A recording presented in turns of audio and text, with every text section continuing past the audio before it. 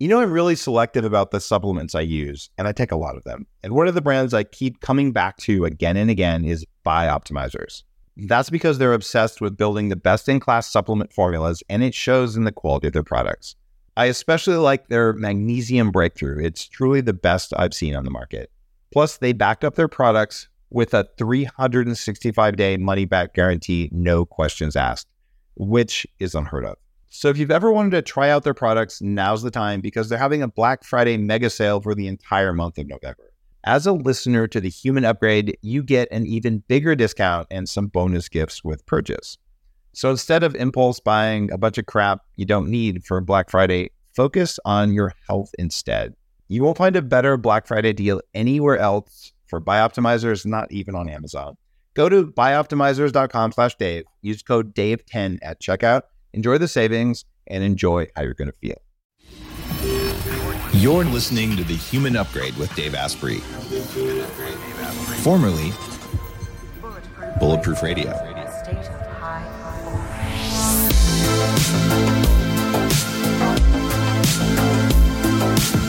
You're listening to The Human Upgrade with Dave Asprey. This is a live in-person show, which I absolutely prefer over Zoom or remote, but podcasts are the people that you want to hear from oftentimes aren't where I am and vice versa with good microphones and all. So thanks for showing up in the same city, same time as me, Shane. Yeah, great to see you. I always find face-to-face is better. Yeah, it's just way more fun. So what are we going to talk about? What are you going to learn today? Well, how about we talk with the Willy Wonka of Generation X? That's a name I think you've earned, building a billion-dollar ecstasy business and not going to jail for it. Creating herbal ecstasy, being investigated by 7 attorney generals and not going to jail for it. Because there's nothing wrong with selling herbal ecstasy. And this is back in the 90s. So this is a while ago. And you weren't even 18 when you did that. Nope. Okay. So you guys interested yet? Like, what is this, kind of drug kingpin from the 90s got for us? Except he's also an Amazon expert. Since then, he's been selling nootropics and a bunch of other stuff on Amazon as a very, very successful entrepreneur. So he's also an author, filmmaker, got a couple of his books here, like Billion, How I Became the King of the Thrill Pill Cult. So basically, all around interesting guy. Shaahin. Perfect. When people are taking a lot of herbal ecstasy and they try to say your name 3 times fast, what happened? Well, unfortunately, you can't get herbal ecstasy anymore because they banned the key ingredient in it. We're going to be doing a relaunch at some point, and are you serious? Yeah, we're going to just call it like "fuck you, FDA." Fuck just you, like, FDA. Dude, I'm serious. Like they're going to come after you so bad. Like you should be respectful to those guys. Well, in the United States, the key ingredient, which was ephedra at that time, is now no longer readily legal and available. So you can't get it. Ephedra, yeah. And for people who don't know, because I don't blame anybody for not knowing, because you haven't been able to get that for close to 20 years here in the United States. Ephedra is one of the oldest plants known to man. When they find these like caveman mummy type things and they find these little pouches on them, they almost always have a little bit of ephedra in there. And ephedra is a stimulant, a central nervous system stimulant, and one of the most powerful, I think, plants like known to man. So it's very effective. Like more than coca? So coca, if you process it, will have the effect of cocaine. Ephedra, you can have it just the way it is, and it will have that stimulating effect. Coca, if you know, like if you ever travel to South or Central America, actually has the opposite effect when you have it in tea. When you see people having coca tea, I would chew mouthfuls of it at altitude to feel better. The first time I went to go mountaineering in Ecuador and in Peru, for sure. All the times I've been there. It's such a bummer you can't get it. It's such a bummer. It's illegal in the US. It's actually a really nice tea. And it's not strong. It takes like, 50 pounds to make a useful amount of cocaine or something. So, and guys, cocaine's a terrible drug. Like you shouldn't do it. It's dumb. So just to be really clear. And if you really like to wake up, there's just better drugs for that. And there's probably natural ways. So that's one of those things. Like porn and cocaine do similar things to your dopamine receptors. So like, why would you do that? Yeah. Especially don't do them at the same time. Never thought of that. I see why they call you the Willy Wonka. So you're already like doing all these things. No, you're just an interesting guy. You've been homeless. You lived out of your car. You fled Iran when you were 5 years old, carrying your family on your back. Do I have the story right? More or less, yeah. So we left Iran, 1979, the Iranian Revolution. It's a really serious time, right? Like with nothing on, like literally nothing. Nothing. And we came here. My parents, were basically working their fingers to the bone, trying to, make a living. And I was like, dude, there's like a guy driving down the street in a Ferrari with a beautiful blonde in the seat next to him. How do I get that? And I quickly realized that there was no laid out path. They don't teach you that in school. They don't teach you entrepreneurship in school. Of course not. So I bailed. Bailed on high school? I bailed on, just ninth grade. Before ninth grade. So you dropped out in eighth grade. Dropped out, yeah. What did your parents have to say then? I cut all ties. I kind of, I read. Wow. Good or bad, I read that book, Think and Grow Rich. I don't know if you ever heard of it. I read it when I was 16 and did all the stuff in it. The stuff doesn't work. I literally was like on my mirror, I'll have $1 million by the time I'm 23, and I only had $6 million by the time I was 26. Like, the thing doesn't work. No, it totally works. So yeah, so we were both influenced at a young age by Napoleon Hill. Yeah. And so, and his stuff is now pretty controversial, but we won't go into that. But so I thought to myself, so you can't cancel Napoleon Hill. Like, that's stupid. Like, if you're trying to cancel Napoleon Hill, pick a guy who's alive to cancel, for God's sake. Stupid. All right. It inspired a lot of us. So, I take it for what it's worth. It worked for me is what I can say. And, I was 15. I decided, hey, man, you know what? I'm like, sink or swim. Let's go. I don't know what I'm going to do, Dave. I'm going to go find my fame and fortune. I found a mentor. So how were you living? You're in ninth grade. You cut ties with your parents. Did you have a car? Like, how did you do this? I had a car for a period of time, and then I lost it to a mob boss. Long story. And I got into the electronic music scene at the time. So you were a raver back when Crystal Method was coming out and all that. That's right. And what I would do is I managed to like make friends with everybody in the clubs that kind of knew me. And I didn't do drugs. I would just go into the clubs late at night and I would observe what was going on. I would observe the commerce happening in the clubs because I was interested in making money. I wasn't interested in partying. I wanted to know, how do you make money? And I quickly realized that the DJs, broke ass, can we curse on this? I don't know if we can curse. Broke ass motherfuckers. Always broke. The club promoters. Don't tell Stevie Aoki. He's doing all right. That's changed a lot. That's changed a lot. This was early 90s. And the club promoters also broke. But these clubs would happen all the time. I thought to myself, man, they must be subsidized. And by the way, you asked me how I lived. I would sleep behind the speakers. Glorious place to sleep. You've got that droning beat, and you could get a solid 3-4 hours with that metronome behind you. Nice delta waves. It's fantastic. My God. So, I started looking around and I saw these guys. They were like subsidizing. They'd give some money to the club promoters. They'd give some money to the DJs, just kind of keeping the electronic music scene going. And I was like, what are these guys doing? And of course, they were dealing the drugs. Now, I looked back to my teenage years and I thought to myself, this is going to be amazing. And then I looked back to my original life of crime where we were selling contraband in school, gum, nudie magazines, whatever. This is like in 8th grade before you dropped out. Yeah, before I dropped out. My You're like the ultimate bad influence so far. Yeah, and I just realized that I was really fucking bad at crime because we'd be really good at making money and always getting caught, like 100% getting caught, right? So I was like, dude, I can't fucking do crime. It's just a bad idea. And then it occurred to me, what's the main drug that's happening right now? And it was this drug, MDMA, methyldioxymethamphetamine, ecstasy. Here's the problem. It was now illegal and the supply of ecstasy had dried up. So people were taking all kinds of shit, trying to get the effects of ecstasy. They weren't really taking ecstasy. So I thought to myself, man, if I could come up with a natural alternative that wasn't illegal, I could maybe do something. Now, I didn't realize that I was broke. I didn't have any money. I didn't have anywhere to live. But I went about the journey of creating it. Wow. Okay. So you put together herbal ecstasy, and what was in it?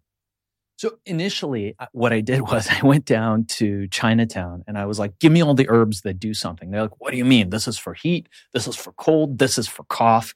And I was like, fuck, all right, I got to go back to the drawing board. So I did what anybody in the early 90s would do, I pulled out this big book called The Yellow Pages. And I went to the library and I got all these books. And I found this guy. His name is Andrew Whale. And I've interviewed him on the show at his restaurant. Yeah, he's old school. I love Andy. Okay. Old school guy. He had written the textbook for drugs in the early 80s for schools that taught people this is what LSD is. This is what mushrooms are. I'm like, this guy's going to be the perfect guy. And of course I dialed, and the first ring on the phone was him. And I said, hey man, this is what I'm trying to do. Can you help me? He's like, who the fuck is this? How old are you? And I'm like, 16? I think I was just a little bit older than 15. I said, 16? He goes, okay. And he gave me some suggestions. And I went and I got some books. I started getting ingredients. I somehow managed to get myself a girlfriend at that time. I don't know how, being dead broke. And her dad was some kind of school administrator. So he would leave early in the morning. I would sneak in through the back as soon as the dad was gone. And we'd be mixing stuff up in the kitchen. This is like some kind of Ferris Bueller's Day Off kind of story is what it sounded like. All right. Yeah. And so eventually we came up with a formula that really worked. And we would just test it on the teenagers in the neighborhood. I'd be like, hey, you guys like going to raves? They'd be like, yeah. They're like, you guys want to try a new drug? And at first, I didn't have the money to buy the capsule machine. So we would roll them up into balls and put them in the oven. I tried to get it as close to the capsule size as possible. But you have to take like 20 goo-filled tablets. But when we got the formula working, I mean, it felt fucking incredible. Ephedra can get you loopy, yeah. Oh, yeah. But it wasn't just ephedra. So It was like about 10 or 12 different ingredients that made it. Because if you take just ephedra, it'll make your heart beat really fast. Yeah, and it's not a well-balanced formula. So the Chinese rarely use it by itself in traditional medicine. So we got a formula that worked. And in all my youthful exuberance and wisdom, I decided to take it to a club. And now I was like, all right, how am I going to sell this fucking stuff? I got to find distribution for it. And I was like, you know what? The drug dealers, they don't have any money. The organized crime people must have loved you. Okay, tell me what happened here. So I walked into the club. I mean, from my club days, I knew who the biggest drug dealer was. And man, I was sweating. 16 years old, walked into the club. Should wear a suit? I should have. No, I mean, I didn't have money for a suit. Just like Miami Vice or anything? No, but what I did do is I had little baggies filled like they looked like they would be a drug, with this butterfly on the front and just the letter E. And I walked up and it was like, the older I get, the more and more I believe in just a little bit more woo-woo. And I don't know how it was possible, but like synchronistic events, there's a guy, his name's Kirby. He wrote a book about that called Synchronicity. I don't know if you read it. I haven't read that book, but you can manufacture synchronicities. I know people who teach that stuff, yeah. Okay, yeah. So it's an amazing thing. But by the way, I meditated you appearing here. You manifested me. So I walked up to this guy and he was a rough looking dude. So now everybody's got a tattoo on their face or maybe two. Back then, if you had a tattoo on your face, it was serious. You were a murderer pretty much. You were a murderer pretty much. Yeah. It was not normal. And this guy had tattoos on his face. He had the gold teeth. He had bodyguards. I walked up to him. He was like, "What do you want, kid?" And I was like, I was like trying to get the courage to do it. And I was like, fuck it. I'm going to do it. It's now. I pulled out the backpack and I was like, you got to sell it. He's like, get the fuck out of here. And just in that moment, two people walked up to him. They wanted ecstasy. Guess what? He didn't have any. And so it was a choice for him in that moment between selling what I was selling and selling nothing. And I just held my ground. He said, don't fucking leave. And so I'm staying in that club. I am sweating. He took the whole backpack, which was like, I don't know, 500, 1,000 doses. And I came back. He had, they motioned me forward. The bodyguards moved aside. I thought the dude was going to kill me. I was thinking, I'm going to wash his car. I'll walk his dog. Like, I'll do anything. This dude doesn't kill me. Turns out he sold out. And everybody in the club was pointing and hands up in the air. We love this stuff. We love it. And the guy's like, how soon can you get me more? Wow. And so how much did he pay for it? It cost me in those days, and the price didn't change for the majority of time, just like Coca-Cola. It was 25 cents a dose. And we were selling it for between $20 and $25. That was the retail price, but what was your wholesale price?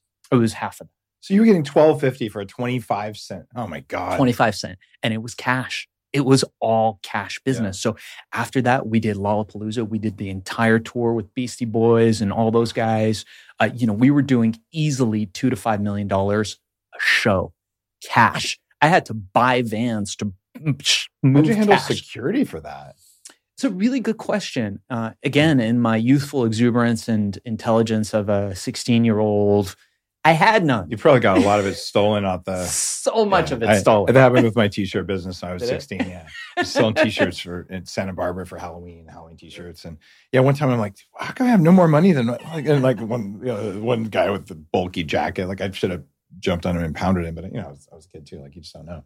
Yeah, but I write about that in my book, actually. It's really interesting. And I had a total solution for it. And it's a great business hack. I know it's bulletproof biohacking. So my business hack for that was what I called suicide margins. If you make enough money, you can solve any problems. So that was my solution. It was just, hey, you throw money at it. So I can just make more money. Mm-hmm. It solves all the problems. It's true. And I know some wealthy people who spend all of their time trying to avoid taxes. And the easiest thing to do is make more money. And then if you pay the taxes, you still keep more versus taking all these legal risks and going to jail for 18 months for, fucking around and finding out and all that.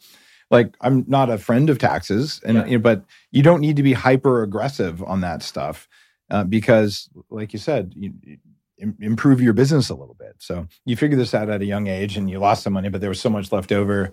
Did you buy convertibles and strippers and all that stuff? We had all that stuff. Any vehicular thing we had, there was. Well, you were 18 at the time. Yeah, I was under 21 for all of the herbal ecstasy days with unlimited money.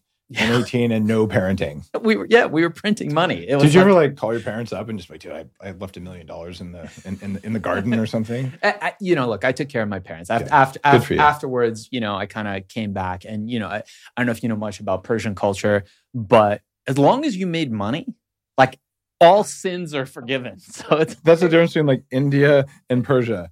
In India's you're not a doctor, not a lawyer, not an engineer, you don't exist, and they're show me the money. Yeah, I got you on that. Yeah, I have a key member of my team is Persian, and I hear the stories. Yeah.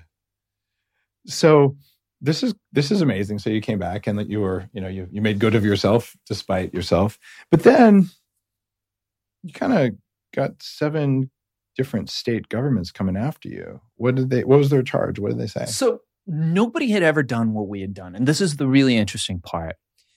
Back in those days, I'm sure you remember, because I know you're an incredible pioneer in this industry, was that vitamins and supplements were not sexy like they are now. You didn't have... It took work to make them sexy, dude. The whole biohacking thing was about making them sexy. Okay. So you go to the, back then you went to the natural products expos, all the big trade shows, and it was fucking boring, man. It was brown label, it was all GNC. There was nothing sexy about it.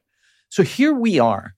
And they were like, well, if it's a drug, we can regulate it and get these guys out of here. And mind you, right at that time, there was a company which will remain nameless, but they had spent billions with a B creating a little blue pill. And this blue pill was the answer to what? To Prozac, which was in the 80s. And what did Prozac do? What was the main side effect of Prozac for males and for females? Gee, I wonder if it's similar to what high-dose methylene blue does, because it's also an SSRI, and it rhymes with ED. There you go. So there you go, guys. Wake up without a kickstand if you're on SSRIs. Yeah, definitely a lot of guys waking up without a kickstand. But then their plan was foiled. They were going to be making billions and billions, stock price going up, everything crazy. But here's this little Persian kid. He's not even 21. And he's creating $1 billion in revenue with a product that's unregulated. And this was actually going to you, in a corporate form at this point? The herbal ecstasy business? They came after me directly. I mean, I met every 3-letter agency known to man. It was like someone's got one of those strings, and they pull it open and the trapdoor opens and the pinata breaks and all the stuff comes out. I was like, where are these guys coming? The IR this, the CI this, the ND this, the FD this. And all of a sudden, I'm on TV. And I'm on TV in a big way. I mean, I did every major station, every major talk show. So you even had the FTC and people come after you. Oh, yeah. Because that of all the regulatory agencies, they have some of the most power, but they also are the ones that enforce truthfulness to the best of their ability, which I like, right? You are not allowed to lie. Sure. That's a really good business rule. Like, don't lie to your customers. So I'm like, if all the 3-letter agencies that like, I would say are doing the right thing, the FTC is probably at the top of my list. Yeah, look, I think it's all good on paper until you realize the bureaucracy of big government. And then it stops working because you've got a lot of lawyers that are given a directive. And now, as opposed to doing what's better for humanity and for the public, they're just trying to meet their directive. And that was the problem with this. We weren't hurting anybody. Still to this day, Dave, $1 billion sold. Not a single report of an adverse reaction with Herbal XC ever. And I challenge him. We had lawsuits. None of them stuck. Nobody proved anything because the product was safe. Herbs, in general, supplements, if they're put together correctly. With the if, and they don't have lead and metals, and they don't inhibit liver function because you're taking too much of them. Some of the Chinese herbs are a little aggressive that way, but well formulated are very safe. I got you. Yeah. I just don't want listeners to believe all herbs are safe. There's a lot of shit on Amazon right now that is really concerning, and some of the like Hisha Wu. For gray hair, you go 20% above the recommended dose and your liver shuts down. Oops, there's. Oh yeah, you can die from herbs for sure, no question. And if it's incorrectly formulated, but look at the Chinese, man. They've been taking all that stuff since the dawn of time in hospitals. They give it to you in China, and they're doing just fine. They know a few things. So what happened is all these agencies came after us with the directive of getting rid of this key ingredient. And really with the directive of getting rid of us, because nobody had ever used plants recreationally in a product. So they're all going like, dude, we've got supplements here, we've got drugs here. How do we get this guy? This is not even on our radar. And he's making hundreds of millions of dollars a year. Yeah, they didn't get their cut. Well, did you think of just paying them their cut, just like in food coupons? I don't know how you do that. When you're a rebellious teenager, you don't think that. In retrospect, I'll tell you this. By the way, there's a film coming out about this. It'll be out in the next 2 years. It's a big studio that's making my life story based on the book. But in retrospect, the book is Billion, by the way. Billion. When did you write this? Is this new? It came out during COVID. Yeah, okay. Billion, How I Became King of the Thrill Pill Cult, but because of the strike and everything, the film's on hold. But it'll come back. So the thing of it is this. When these agencies come after you, they usually just ask for money and you can pay them and then it goes away, which what the fuck?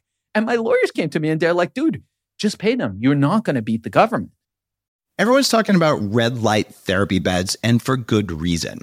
There's a company called ARRC LED that's building an entirely new class of LED devices. ARRC LED beds integrate proprietary scanning technology and frequency protocols to shape the delivery of 6 different wavelengths in dose-optimized photobiomodulation.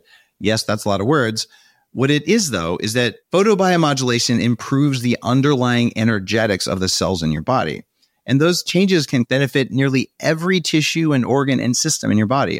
You change your cells and you change your life. For more information, visit arrcled.com.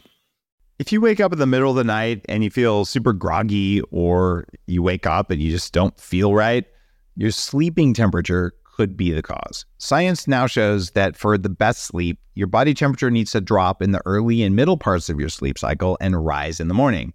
Problem is, traditional mattresses don't allow for that since they trap heat throughout the night. That's why I like the Pod Cover by 8 Sleep. It fits on any bed like a fitted sheet, and it automatically cools down and warms up based on the phases of your sleep and your environment. You can even customize it for both sides of the bed in case you and your partner have a different sleep preference. The pod also tracks your biometrics while you sleep, and it notifies you when any metric goes off trend compared to your personal baselines. The best part, you don't have to wear anything. The pod tracks all your stats automatically from your mattress. As someone who used to be a terrible sleeper, I can say that cooling my mattress with a pod has been an absolute game changer. It's more than worth your time if you want to get the most out of the sleep you do get. So try it for yourself and get the best sleep you've ever had. Go to 8sleep.com/Dave and save $250 on the pod cover by 8 Sleep. This is how aggressive things were. I had on staff close to a dozen attorneys on staff. I mean, I'm not talking of outside firms. I'm talking just my staff of attorneys. Yeah, you were definitely the young testosterone-fueled kid. And this is a lesson learned for you. If you're an entrepreneur, there's a lot of entrepreneurs listening to the show. It's a bad idea to get in a fight with your government because they have a monopoly on guns. Unless you live in Texas, but even then they have more than you. Seriously, governments have a monopoly on violence. They can take anything they want from you at the end of the day. Even if you think it's not legal, if a judge says that they can do it, they will. So you should be respectful of them and recognize the actual game you're playing, which is that some agencies, they're kind of sponsored by business. So you should be a good corporate sponsor in whatever the way your industry is. And oil and gas does it one way, big pharma does it another way. But at the end of the day, the government wants business to happen, so there will be jobs. Because if you have a lot of peasants without jobs, they get pitchforks, and then you get a new government. And this is just how the world works, right? So, like, be a good entrepreneurial citizen, and you can be disruptive, but it doesn't mean that you get to break all the rules or even follow the rules the way you want. Because you probably, you'll experience what you experienced, right?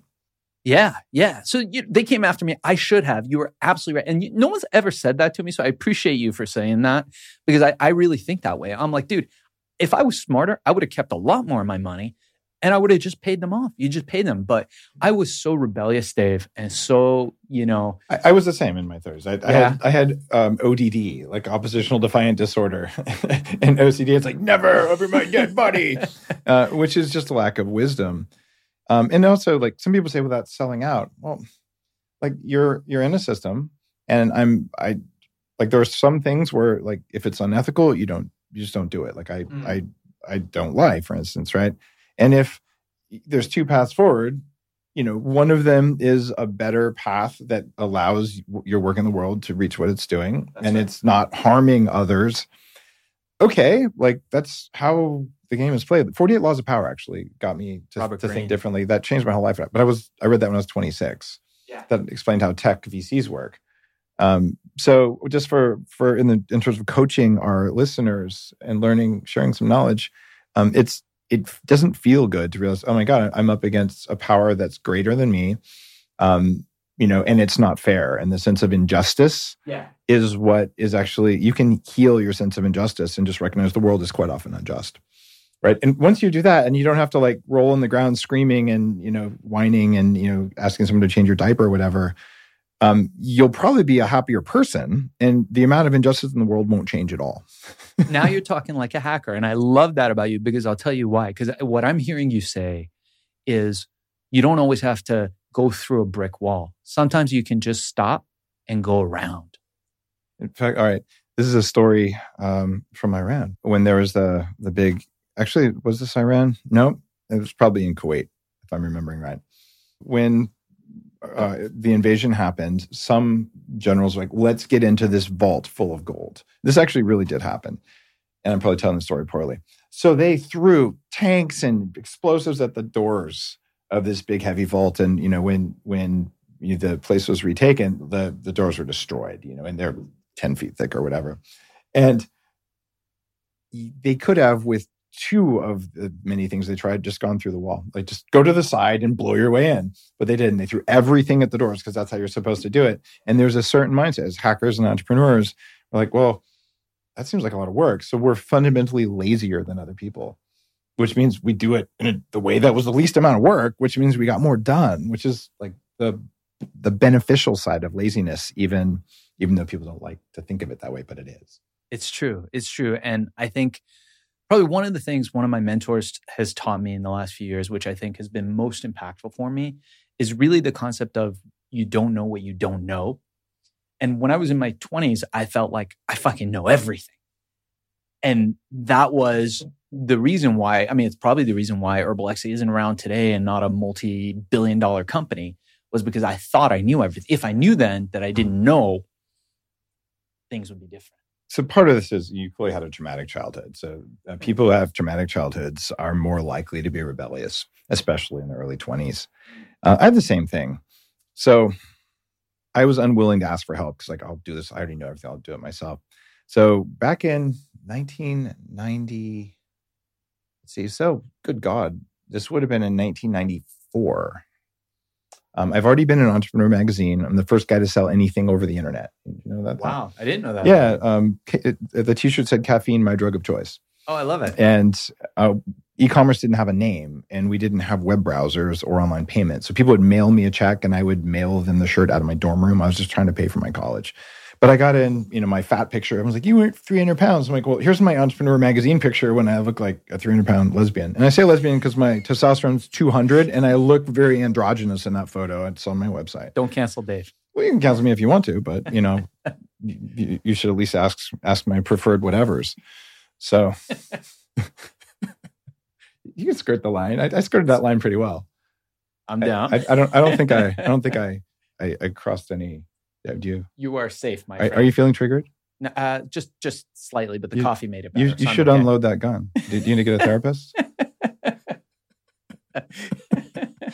There. Now we're all offended equally. We're all offended. This is great. But what I was trying to say when I distracted myself with my bad sense of humor is that unwillingness to ask for help. So that story, I'm there. I was also working in an auto parts warehouse putting car parts in boxes. It was the most mind-numbing work, but it paid 3 times as much as working at Dairy Queen, which was the other option in the small town where I was. So I did also weld Toyota truck frames. If you ever drove a Toyota I worked on, I'm sorry. I wasn't good. So I didn't do it for very long because I sucked. But regardless of all that, I had this idea, and I remember it so well. I'm like, the best product to sell over the internet, it's books. It was 1994. Okay. And the hairs on the back of my neck stood up. And there's when you get a really good idea and you can see the path, I'm like, this is because you can organize them. Right. So what did I do? I thought, well, I got to, and I didn't do anything with it. I kept selling my t-shirts and shut the business down because it was too much work to put them in envelopes. And I didn't know how to ask for help. I didn't know how to hire people, much less. I was 60 miles from Silicon Valley. I could have driven there in the 300-pound computer hacker and probably done some Amazon level stuff. But the point here is unwilling to ask for help. Meanwhile, Mark Andreessen, same thing. He does the first web browser, and I've got this first e-commerce. He goes to Silicon Valley, finds a guy who's 50, Jim Clark, and says, hey, will you teach me? And Jim's like, sure. And I'm like, I'll do it all by myself. So who's the idiot here? It was clearly me, because I didn't ask someone at least twice my age for help. And I didn't do that till much later in the aging space. It took me until I was about 27 to realize I don't have to do it by myself. What age were you when you realized maybe you should get some good advice? I think it was long after, because my ride was so wild and crazy and fast that I was just like, fuck it, make more money. You got a problem? Make more money. Mob coming after you? Make more money. A government come after you? Make more money. It was my answer to everything. Yeah. And kind of the worship of the almighty dollar. Yeah. And I learned later that, look, money has 2 parts. And this was mind-blowing revolution to me. Part 1 is making it. Part 2, like we were discussing earlier, is fucking keeping it. That's a whole nother science. I made and lost $6 million before I was 28. I'm with you, man. People lose money easily. How'd you lose it all? I didn't lose it all. I had the wherewithal to keep a good amount of it. And I did the right things with that. I went on from there to inventing digital vaporization, which really we were the first vaporizer company. I exited it and the company went public. It was the first vape company to go public. I don't endorse vaping at all. I think it's not a good thing to do. Was this a heated tobacco product or an actual vape? So I had the patents and wrote the first book on the technology of actual vape. And you didn't do anyone a solid on that one. You're going to do 4 lifetimes of karmic debt for that or what? So no, actually, the way we had built the devices has nothing to do with the vapes that you see now that cause injury, which primarily is based on the fact that they had to get them small and convenient. The first vape that came out was ours. It was called the Vape Here, and it was about the size of a ketchup bottle. And I had done deep dive. We used plastics that would not erode when exposed to amounts of heat. The heating element, and this was key, was made from ceramics. Oh, wow. Okay. Because when the heating element is metal, you get little metal parts, especially degrading as they go up and coming into the lungs. You don't want metal in your lungs. So our device was revolutionary. Plus, we had patents on digital regulation of temperature. So turns out that, you heat tobacco up to a certain level, you get smoke, tar, carbon monoxide. But if you can heat it digitally accurately to just below the point of that, you get all the active elements without any of the smoke, tar, carbon monoxide. And so you did that because I was in Dubai and Turkey last week or week before, and you see it all over the place. The heated tobacco products, they're doing exactly that. I've even met with Philip Morris because they're like, what else could we do besides tobacco that wouldn't be harmful? Yeah, so you will appreciate this because I know everybody rips off your stuff that you did earlier on, is that I'm watching this freaking documentary called Big Vape that's on Netflix. Fascinating about the, what are they called? It's the vape, the Juul company, right? Yeah. That sold billions of dollars to whatever, I think Altria ended up buying them. And I was like, fuck, that was all my shit. Like I'm looking at them. The pitch that they're giving was my pitch a few years before they even came around. And I mean, I had all my stuff patented. I had it all set, but they were smarter. Again. European patents or something? No, you don't know what you don't know. I sold the company.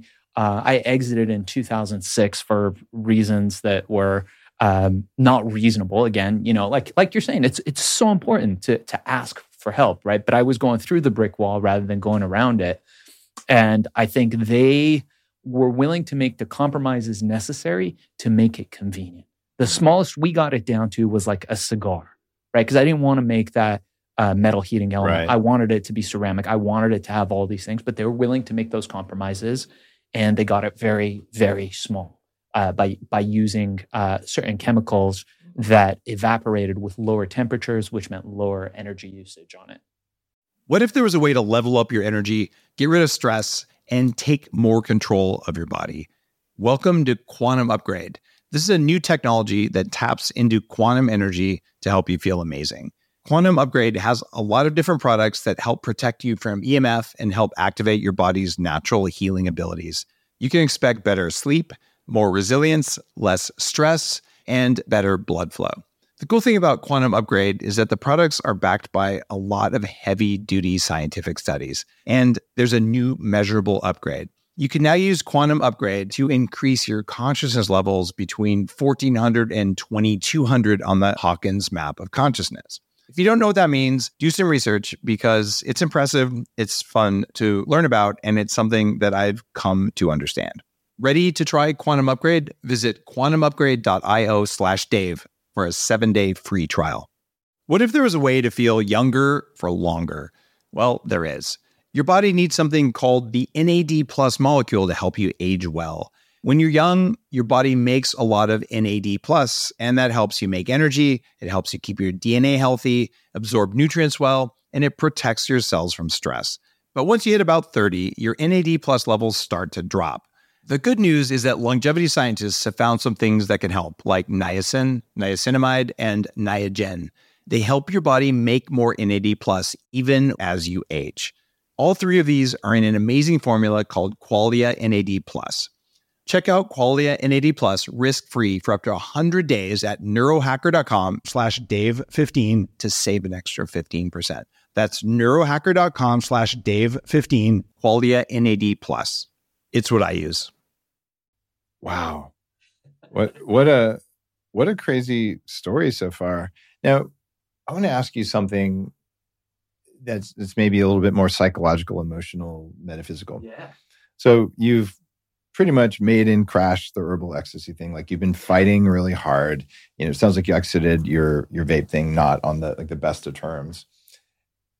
Did you feel discouraged, defeated, like no matter what I do, like it's not working right? Or were you still like, I have so much money, it doesn't matter? Like money helps a lot. It does, absolutely. Yeah, I think a good friend of mine and a teacher of mine would always say, the guy that said money is the root of all evil didn't have any. So I definitely think money makes life easier. It makes it more convenient. So I was very happy with the money that I had. I don't have to work anymore. I didn't have to work back then. Okay. So you're comfortable at least. Okay. Yeah, it's not like I was soul crushed. But when you're a high achiever, and anytime you have an exit, this is a very common thing for guys who have exits in their guys and girls who have exits in their companies. They exit, they open up their phone, the bank account pops up, there's a few extra zeros at the end, and they're like, dude, where's my ticker tape parade? Like, what the fuck? Like nothing. It's actually very lonely when that happens because you can't tell anyone or they just become jealous. So that's where you find out where your real friends are. For me, those exits were okay. I made the money. The money was there. It was great. But you probably understand this as well. You also end up selling your baby. For me, I've never chased money, Right? Money's been easy for me. Hold on a second. When you were young, you were chasing money. Sounds like I wasn't chasing money. Oh, it was just coming to you because you cared about it, but you weren't chasing it. Okay, I see what you're saying. Yeah, I genuinely was in the buzz of what I was doing. And I think back to this. I was like, was I chasing money? No. Every time I've tried to chase money in my life has ended up in absolute disaster. It's been the biggest waste of time. So I learned early on in my 20s that doesn't work for me. I got to work with people who I enjoy working with first and foremost. If you're an asshole, I don't want to work with you. It's just, there's no price for that in my life. And I want to work with people that are doing cool shit where our missions can meet and where we can create a bigger impact. As Steve Jobs would say, a dent in the universe together. That's what's important to me. And I say, a lot of people will say, just bullshit or whatever. And at the end of the day, they end up just chasing money. I really don't give a fuck. I've had enormous amounts of wealth and I've been as broke as you can get, reverse debt. And honestly, it's better to have money, but at a certain point, there is something as enough. And then you can do cool shit that really matters to you and that you enjoy doing, like stuff that like you and I are doing. Mm-hmm. It's important. And for the average person listening to this, if you're not an entrepreneur, or even if you are, it's not like the opportunity to make $10+ million comes along even for entrepreneurs. It's exceptionally rare. Like Bulletproof, when it had $100 million. There's only 17,000 companies in the U.S. of any size above $100 million a year in revenues, right? It's a very small number. And each time you add a zero, you're taking out 99% of the likely things. So it's exceptionally rare.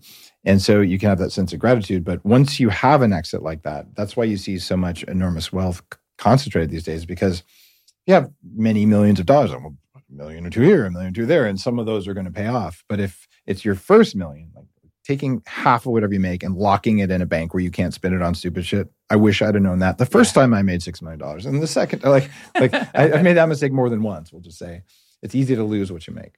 Yeah, boring, non-sexy investments, real estate, blue chip stuff, treasury bills. Right. Although in the U.S., treasury bills, I'm not sure how the U.S. currency is doing over time and debt and all that. But that's a whole different discussion. So you didn't get discouraged, but you also didn't stop. A lot of people I've known, they make their money and they put on some weight and they kind of stop doing stuff that matters. And and John Gray just talked about this. Your testosterone drops when that happens, when there isn't like a challenge, there isn't a mission, there isn't a little bit of adversity that you're overcoming. So there's sort of like, I don't know, I'm going to buy some art, right? So how did you avoid becoming that guy? Well, I started a family. So family first, right? My family is the most important thing. We've got a beautiful boy who I absolutely love. And it's been one of the greatest challenges and adventures in my life is having still pretty young? a child. Yeah, he's 10 now. Okay, nice. Which is incredible. So I think that's been really inspiring. And also, one of the things I learned along the way is that, like, especially guys like us, we have a diverse range of interests. And we have a tendency to be like, man, I'm interested in this. Let me make it into a business and make fucking money from it. It's like just naturally what comes. But what I've learned is to have a whole series of things that I'm interested in that have nothing to do with making money and that I will never make money from them. I'm not interested, but I will spend time doing it. So I think Kotler talks about it in his book. He calls it following your fascination. And so I think having things that you're genuinely interested in and fascinated in is a big deal for me. Friends and social connection. Like, I mean, real friends, not just like bullshit people, but people who you really connect with, super important. And like we were just talking about, doing shit that makes an impact, that makes a difference. That's everything. Yeah. And funny enough, that raises dopamine and testosterone. Service to others also puts you in a flow state. So you figured that out somehow early, which is really cool. So you turned to Amazon after being a drug kingpin. Yeah. So I found out about this little guy named Bezos who had launched the platform. And I was like, this is cool. They're selling books on there. Like you, we probably had a similar thought at the similar time. It was going around in the air. And I was like, man, similar to you, like, I don't want to deal with the platform. I don't want to deal with the whole thing. And then turns out that he opened up the platform to third-party sellers. We were one of the first on there. I knew somebody who worked there and was like, hey, you can just reach out. Back then, you could email Jeff at Amazon.com. And he'd write back You could even get on the phone with the guy. So we did that. And I was like, this is really easy. We launched the first product on Amazon. The first product was a brand of matcha tea called Matcha DNA, which I no longer am a part of, but it's an amazing product. And overnight, we had done hundreds of thousands in sales. And back then, there was no like regulation. It was all new. We got like 5,000 reviews. The product was selling like crazy. How many of those reviews were your own people? Not a lot. Not a lot. Yeah, back then. Not a lot. That was the most honest answer ever. Well, yeah. I mean, you get what they call friends and family to start you off. Those are legal. Yeah, I think those would be legal. No, those are legal. Friends and family are allowed to do it. Are they? Okay. Yeah, as long as you're not paying them to do it. It's when people use bots and all that stuff. So, well, everything is gray area. If my mom reviews my book, like I'm okay with that. Like, there's nothing wrong with that. Thanks, Mom. Yeah, and so very quickly I learned, hey, and this is probably a lesson that I've learned from you, is if you play by the rules, you won't always get what you want. You'll get what they want you to have. And I thought to myself, man, let's figure out how to hack this Amazon thing. So we became Amazon hackers. And at the same time, a lot of guys were becoming Amazon hackers, and we created a 7-figure, 8-figure, one company that's close to becoming 9-figure company selling on Amazon. And we owned that real estate, and we learned how to blow things up on Amazon and make money. And, I started a course teaching people how to do that. And so it's very exciting. As I'm recalling, you had a cognitive enhancement product on Amazon. Yeah. So, again, from the XC days, I was really interested in that field. We partnered, believe it or not, with one of the same pharma companies that that had railed against me with the government back in the days. And we created a really badass brain supplement. It was in liquid form. It was in capsule form. It was called Accelerol. And it was the first brain supplement to be sold on Amazon. Wow. So you and me and Tim Ferriss have that in common. So back in, I think, 2004, when I was finishing up business school, my kind of final project was, I'm going to make a nootropic, a brain supplement, but it was going to be called Unfair Advantage. It was going to be marketed to parents of college students. Like, you're spending $80,000 a year to put your kids through college. You might as well give them this $50 supplement so their brain will work after they're done partying, right? And so I had it all lined up. And it's funny, at Bulletproof, we did use that name, Unfair Advantage, for a cognitive enhancement thing years later. But there's that. And then Tim Ferriss, he started a nootropics thing around the same year, as I remember. And that was part of his story in 4-Hour Workweek, right? So there's something about entrepreneurs and cognitive enhancement. And now, like, half the entrepreneurs on the planet are doing nootropics. And I like to think I helped on that. So did Tim. So did you. I mean, there's a lot of us working on that, but it's pretty cool. Yeah, you were a huge mouthpiece for that. And, that was super important. I actually remember finding, back to talking about synchronicities, Bradley Cooper was in my house in Venice. And we were hanging out. This was before he became famous. The Limitless guy. And then he came out with that film Limitless. Mm-hmm. And I was like, that's the pill that everybody wants. Let's make that. What a badass film, except for the fact that you ended up becoming a psychotic murderer. Yeah. Get rid of that part. And it was based on modafinil, because when you take modafinil, color saturation changes a little bit if you're watching for it.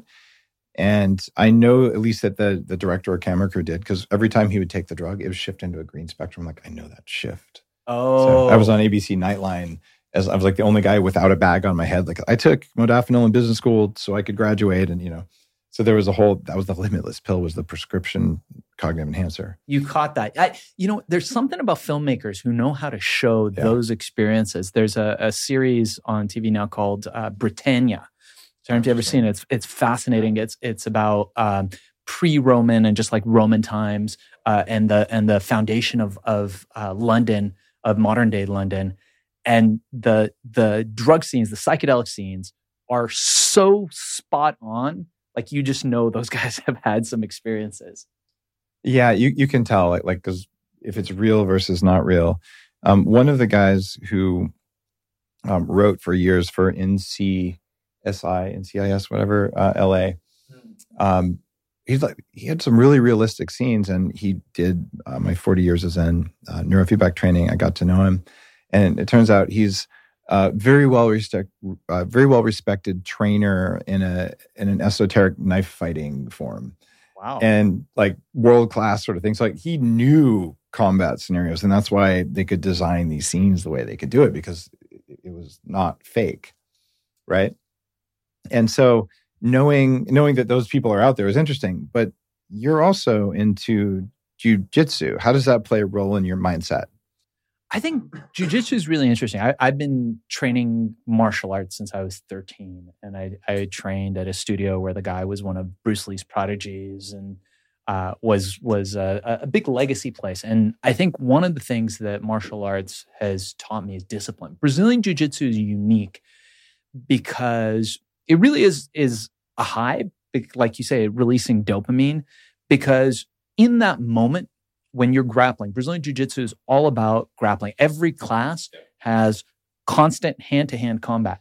And even though, you can just tap and all the pain goes away and it stops, your brain doesn't recognize that. Mm-hmm. So when you're training, you instantly put yourself in that state where it's like tunnel vision and you are there to survive. So there are no other thoughts when you're grappling. So pure focus. You're not thinking about the rest of your day. You're not thinking about your taxes. You're not thinking about your fight with the wife or girlfriend. And all it is in that moment is survival. And so people who train jiu-jitsu, when you're done with a really hard, we call it rolling, when you're done with a hard roll, at the end of it, everybody's like, there's just this release of dopamine where you just feel incredible. Kind of like a cold plunge. Kind of like a cold plunge. Yeah, that's right. It's actually a very similar neurochemistry. Anything that hurts briefly and then resolves will create the same dopamine. Have you ever tried it? Have you ever tried Brazilian Jiu-Jitsu? So I did a little bit of judo when I was younger, but not formally, but I have a little question for you about that. Okay, yeah, tell me. Have you heard the latest Joe Rogan, Elon Musk interview? I have it on my phone. I haven't listened to it yet. Tell me. So they talk about the Zuckerberg Elon fight. Elon's like anywhere, any rules, anything. And he's been in real fights. I've been in a lot of real fights too when I was younger. Just when you're the biggest kid in school. Yeah. The little guys always go after you. So I had at least 100 real fights. I never threw a first punch, by the way, and always threw the last one because of physics. So what Elon told Joe Rogan, which is funny because Joe's a bit of an expert in fighting, right? And he's like, I'll use my patented walrus technique, right? And he's like, what? And then Elon's like, look, physics. He's like, I'm a rocket scientist here. So it doesn't really matter if Zuckerberg has some skills. I'm literally going to lay on him, and I have so much extra mass that, yes, it's possible he could win. But he's like, I'm also trained, and I don't even need to be in good shape. I just need to get on top of him. And so I've also seen, was it Zuckerberg and Lex Friedman sparred? So if I try Elon's walrus move on you, what's going to happen? Because I outweigh you by, how much do you weigh? I'm 180. Okay, so I'm only 20 extra pounds. I'm 200. Okay. So in the words of Mike Tyson, everyone's got a plan until I punch him. And it's just one of the, this is one thing that I love, right? So, in all areas of life, right? Yeah. We're in the world of business, in the world of health and wellness. There's a lot of bullshit out there. There's a lot of bullshit people who can just talk shit and get away with it. We were talking about that earlier. There's so many people who do that. One of the beautiful things about jiu-jitsu, I don't know, today I guess I'm being an evangelist for martial arts in general, but maybe Brazilian jiu-jitsu in particular, is that there are no liars on the mat. Once you get on the mat, all that bullshit goes away because it's you and somebody else. And some of the guys I know, like my old teacher who was an amazing guy, he was 125 pounds and he could take out guys many times the way. He would just put you to sleep, man. And I don't care how cerebral you are. There are things like muscle memory, muscle reef. There's unknown things that just can't be learned any other way than through experience on the mat. So while I think Elon cerebrally might be correct, I think he might be in for a rude awakening should it actually come to the combat. He might. He also has the point. He's done training for 10 plus years and he's been in a lot of real fights. I somehow don't think Mark Zuckerberg has ever actually faced down 3 bullies who are intent on causing him real harm. And Elon's done it way more than one time. And so there's a little bit of street fighter in there that doesn't match Harvard. I know a lot of guys who've never been in a fight in their life. And it's a very different vibe. Because if I walk into a place and it's risky, I know in my bones, I'm okay. One of us is going to die. And if I go in, I am literally going in, and that's how it is, and that's okay, right? But the thing is, thugs, they know that because they can feel it, and they're like, "You're not a good target." Like, I'm going to pick someone who's smaller and someone who's never been in a fight before. So I'm like, "You might hurt me, but I'm going to hurt you more," and I'm okay with it, right? And so there's a bit of a vibe there that everyone's okay until they're hit in the face. And I think I wouldn't want to wrestle Mark either. He'd probably kick my ass too. The reason I know that is because I sometimes date a woman who is very strong in jiu-jitsu, and she's 5'6" or something, and she can pin me. Like, there are times where I'm like, okay, I actually can't get out of this. Like, it's kind of embarrassing because, I'm substantially larger. So the walrus move does not work on her. So I wouldn't think it would work on you. And so, Elon, if you're listening to this, I wish you luck. I want to see it. And I like do some push-ups for the walrus or something. I should have prefaced it by this.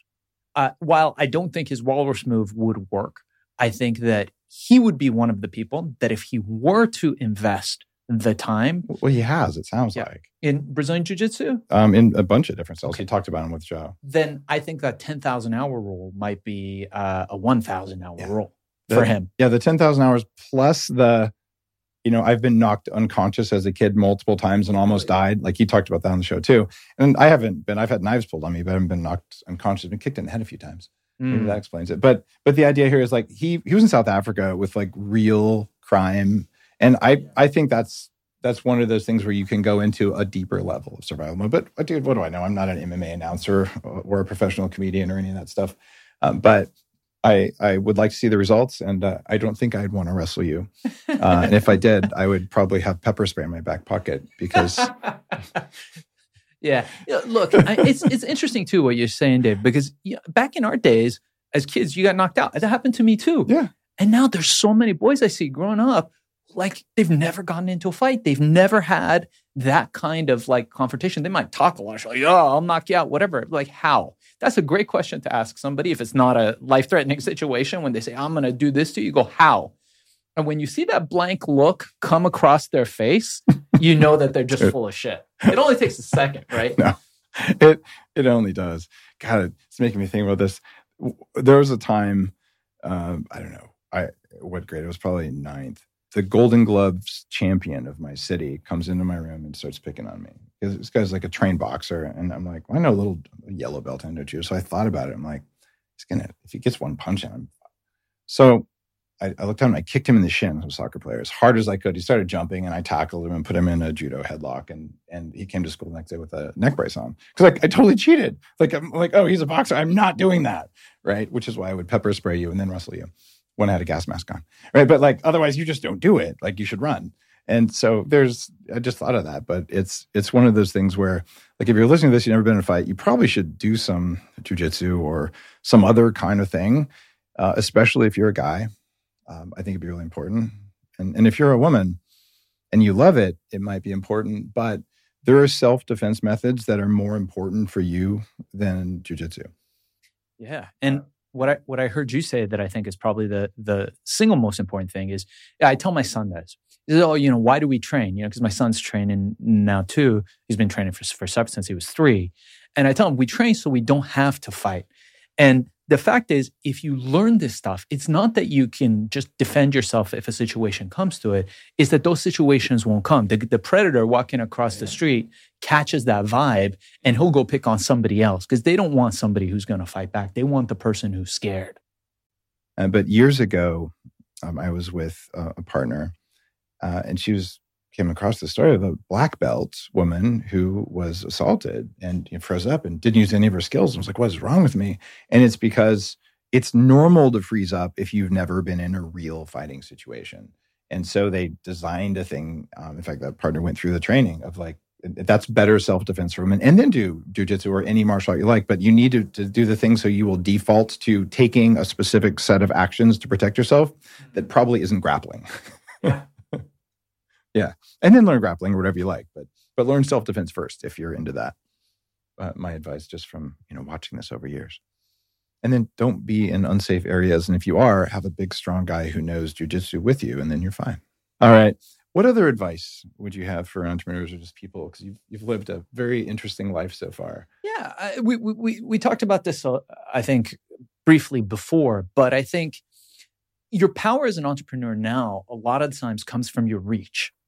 And you gain that reach by being able to get your message out. I think that's one of the reasons why you're such an incredibly positive influence on people, is because you not only have that mouthpiece, but you know how to create it. You're a master curator, right? All the stuff like we talked about, the butter coffee, right? Like maybe you weren't the first person to drink butter with coffee. Turns out it was Ethiopian warriors thousands of years ago, but I didn't know about them.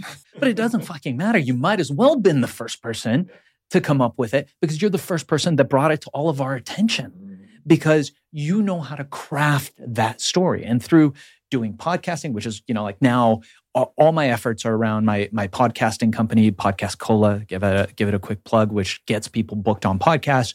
But through this medium of podcasting, you have the ability to get your message out. And especially in what we're doing now, like long form, you get to really get to know the person on the other side. And even though, we're not really selling anything, we get to have a conversation that is impactful and important. And I think that's like something that's so powerful. But I think as an entrepreneur, you want to do what you've done, which you're one of the best in the world at, which is curation. You want to become a curator of these ideas. Like I tell people this all the time. There's no fucking money in innovation. I fucking created. Dude, they steal it as soon as you do. It's terrible. Yeah, I created the modern digital vaporizer. Digital vape. You guys can look it up. I wrote the book on it. I've got the freaking patents. Nobody came before me. Like all that technology I put out. Did I make the $1 billion from it? No. It's somebody else who came after. Innovation is a quick path to losing money unless you're a big company, in my opinion. But the big companies can't innovate, which is funny. That is funny. But being able to become a curator of ideas and being able to get your message out there, particularly on podcasts, I think is which, by the way, now is one of the highest ROI methods of marketing out there. It's the ultimate hack, which is why you've been doing it for how many years now? 10 years, we're almost at 400 million downloads, won a Webby Award, and it's got to be, 1,150 episodes or somewhere around there.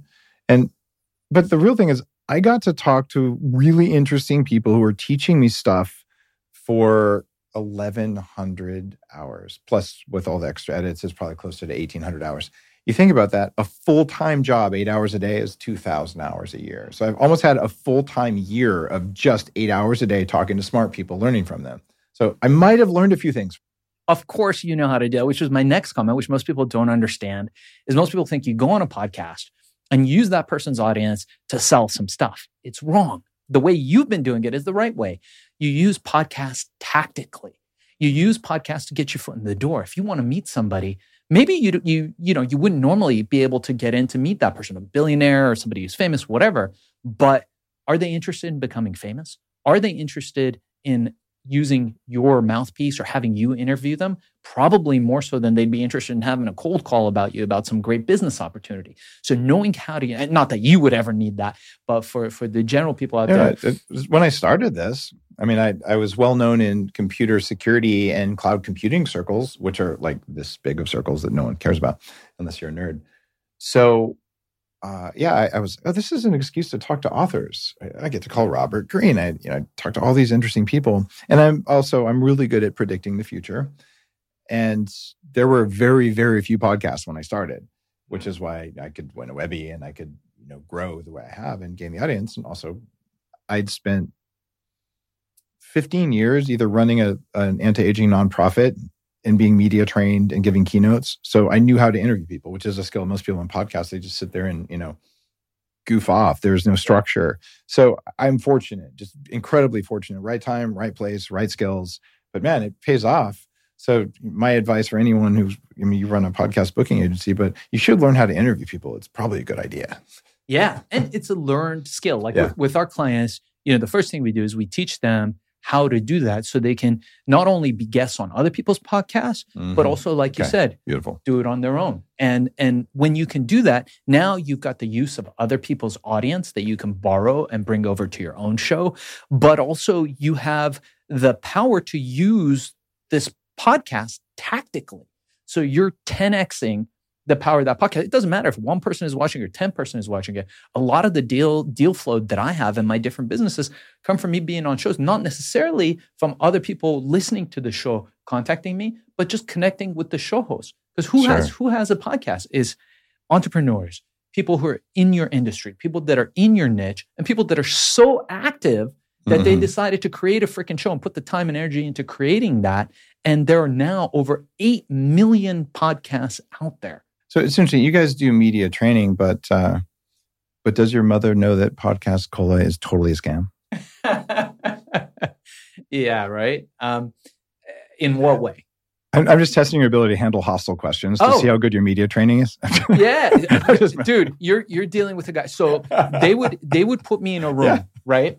Back in the Herbal Ecstasy days. And they'd be like, great, we want to have you on. A perfect example of this is Montel Williams. You remember Montel Williams' talk show? Montel would be like, we want you in. And they would put me on a nice plane. They'd put me in a nice car, drive me to the studio. And so often, not just Montel, but other people, then I know there's a studio audience there, but I'm like, why am I in a room with a camera facing me here? Why am I not on with the rest? And then all of a sudden, ushered into the room would be, and you guys can watch the stuff on YouTube because it's all online now, would be like FDA, FTC, all the 3-letter agencies. Oh. And I'm talking to a screen and they're talking to a studio audience. And I was young and again, not trained, but it worked out perfect because people saw right through it. And every time the government came out with a new law, right, they would come out and they'd be like, oh, this product is really dangerous. Right? And I'd be like, fuck, we're going to lose everything. You know what people were hearing? People were hearing this shit works. That's what people were hearing. If the government wants to ban something, it's twice as good. Oh, yeah. And I tell the story, I tell it in my book, Billion, if anybody reads that, is that I went on Montel Williams' show. And when I went on his show, I knew that one time that it was going to be a sabotage. So I got there a day early. We gave free pills and T-shirts before the internet, we had this thing called 800 numbers. 800 numbers on the shirts, and we gave people sweaters.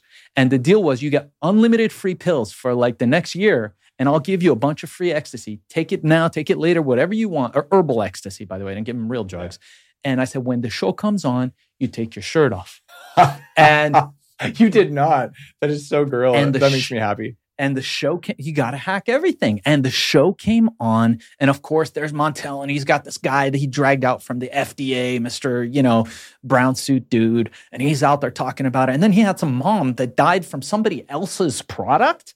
Wow. On a show about me. Like, talk about forging connections, right? And so I was like, oh, okay. She's looking at me angry. And I looked at her and I'm like, lady, that's terrible, but it wasn't from my product. So yeah. I'm really sorry about your kid. I think he took real drugs. That was the problem, which he did. And then Montel's like, oh, this stuff's terrible, whatever.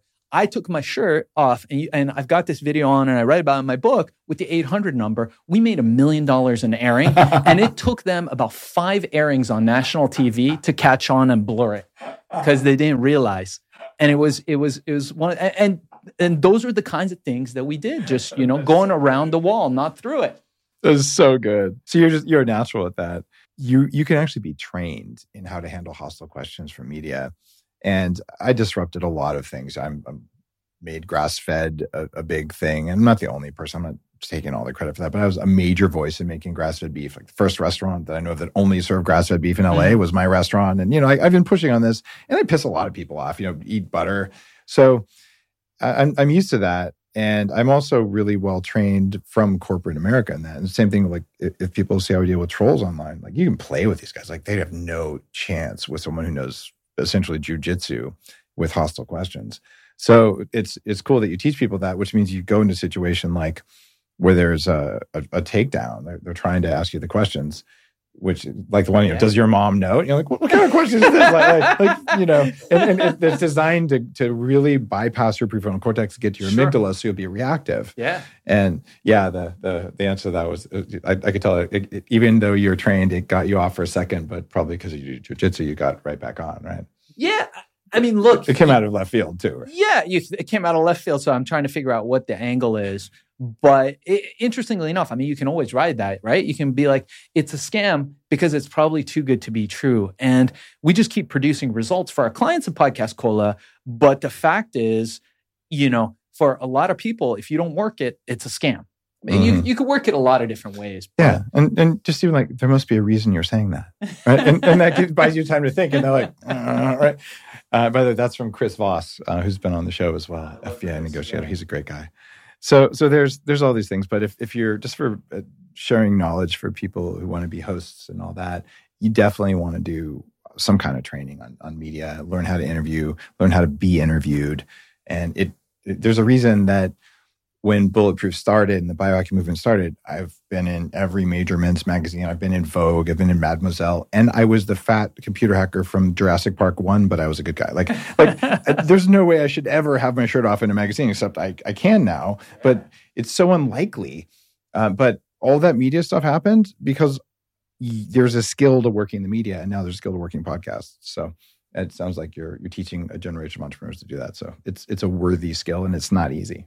Thank you. And thanks for mentioning Chris Voss, because he wrote the foreword to my book. Yeah, so. Absolutely. Chris is a gentleman and a scholar. I've called him a few times when I needed ninja negotiating moves. So he is the ninja and a master at doing podcasts. He was just on Andrew Huberman's podcast. That's right. And there's a big one that I think he's getting very close to being on, but I'm not going to mention it because I don't want to jinx it. Yeah, you don't want to jinx it. It's funny. Andrew Huberman was on this show around episode 400 before he had a podcast. Oh, no way. Yeah, okay. It's my job to curate. Like, I'm going to find the good ones. Like, good for you. Like what Human Performance Lab at Stanford. So I'm happy he's structuring the content the way he's doing, because a lot of people are listening. It's epic. So lots of friends have been on the show. Well, Shaahin, how do you handle this? I can send people to your website, but they'd have to spell your first and your last name. It seems like that's kind of hard. Is there a hack for this? Do you have if you guys want to get a hold of me, you can just go to podcastcola.com and email me there. I'm on there. Or you can get me at shaahincheyene.com, spelled SHAAHINCHEYENE.com.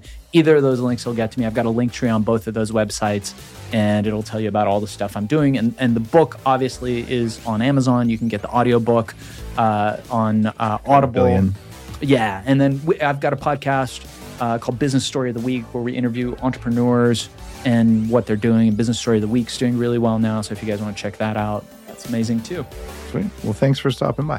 Thank you, Dave. Appreciate you having me on. If you like this episode, do pick up the book. It's an interesting read. And you're going to need to drink something while you read the book. dangercoffee.com. Support the show, support my work. This is my new coffee, ultra clean, best I've ever made. Plus trace minerals, plus electrolytes. You feel the difference, and it tastes like really good coffee. Legit good. Actually, I just had a cup, and I was like, fuck, this stuff's actually good. It's really good. Thanks, I think. I'll see you guys later. You're listening to The Human Upgrade with Dave Asprey. The Human Upgrade, formerly Bulletproof Radio, was created and is hosted by Dave Asprey.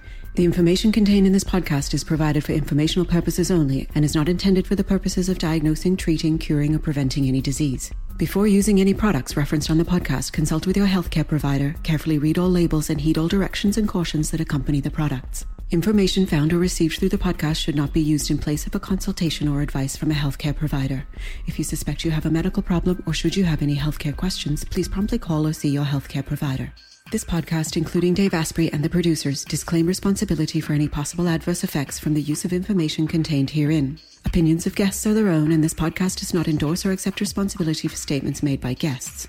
This podcast does not make any representations or warranties about guest qualifications or credibility. This podcast may contain paid endorsements and advertisements for products or services. Individuals on this podcast may have a direct or indirect financial interest in products or services referred to herein.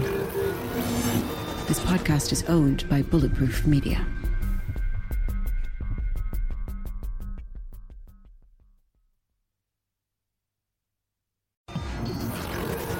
The Human Upgrade, formerly Bulletproof Radio, was created and is hosted by Dave Asprey.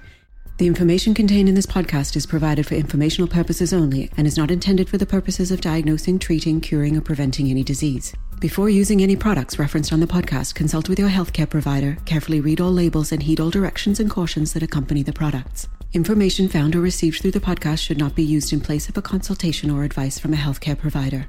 If you suspect you have a medical problem or should you have any healthcare questions, please promptly call or see your healthcare provider.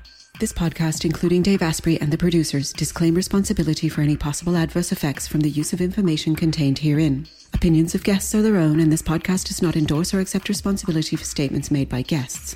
This podcast does not make any representations or warranties about guest qualifications or credibility. This podcast may contain paid endorsements and advertisements for products or services. Individuals on this podcast may have a direct or indirect financial interest in products or services referred to herein. This podcast is owned by Bulletproof Media.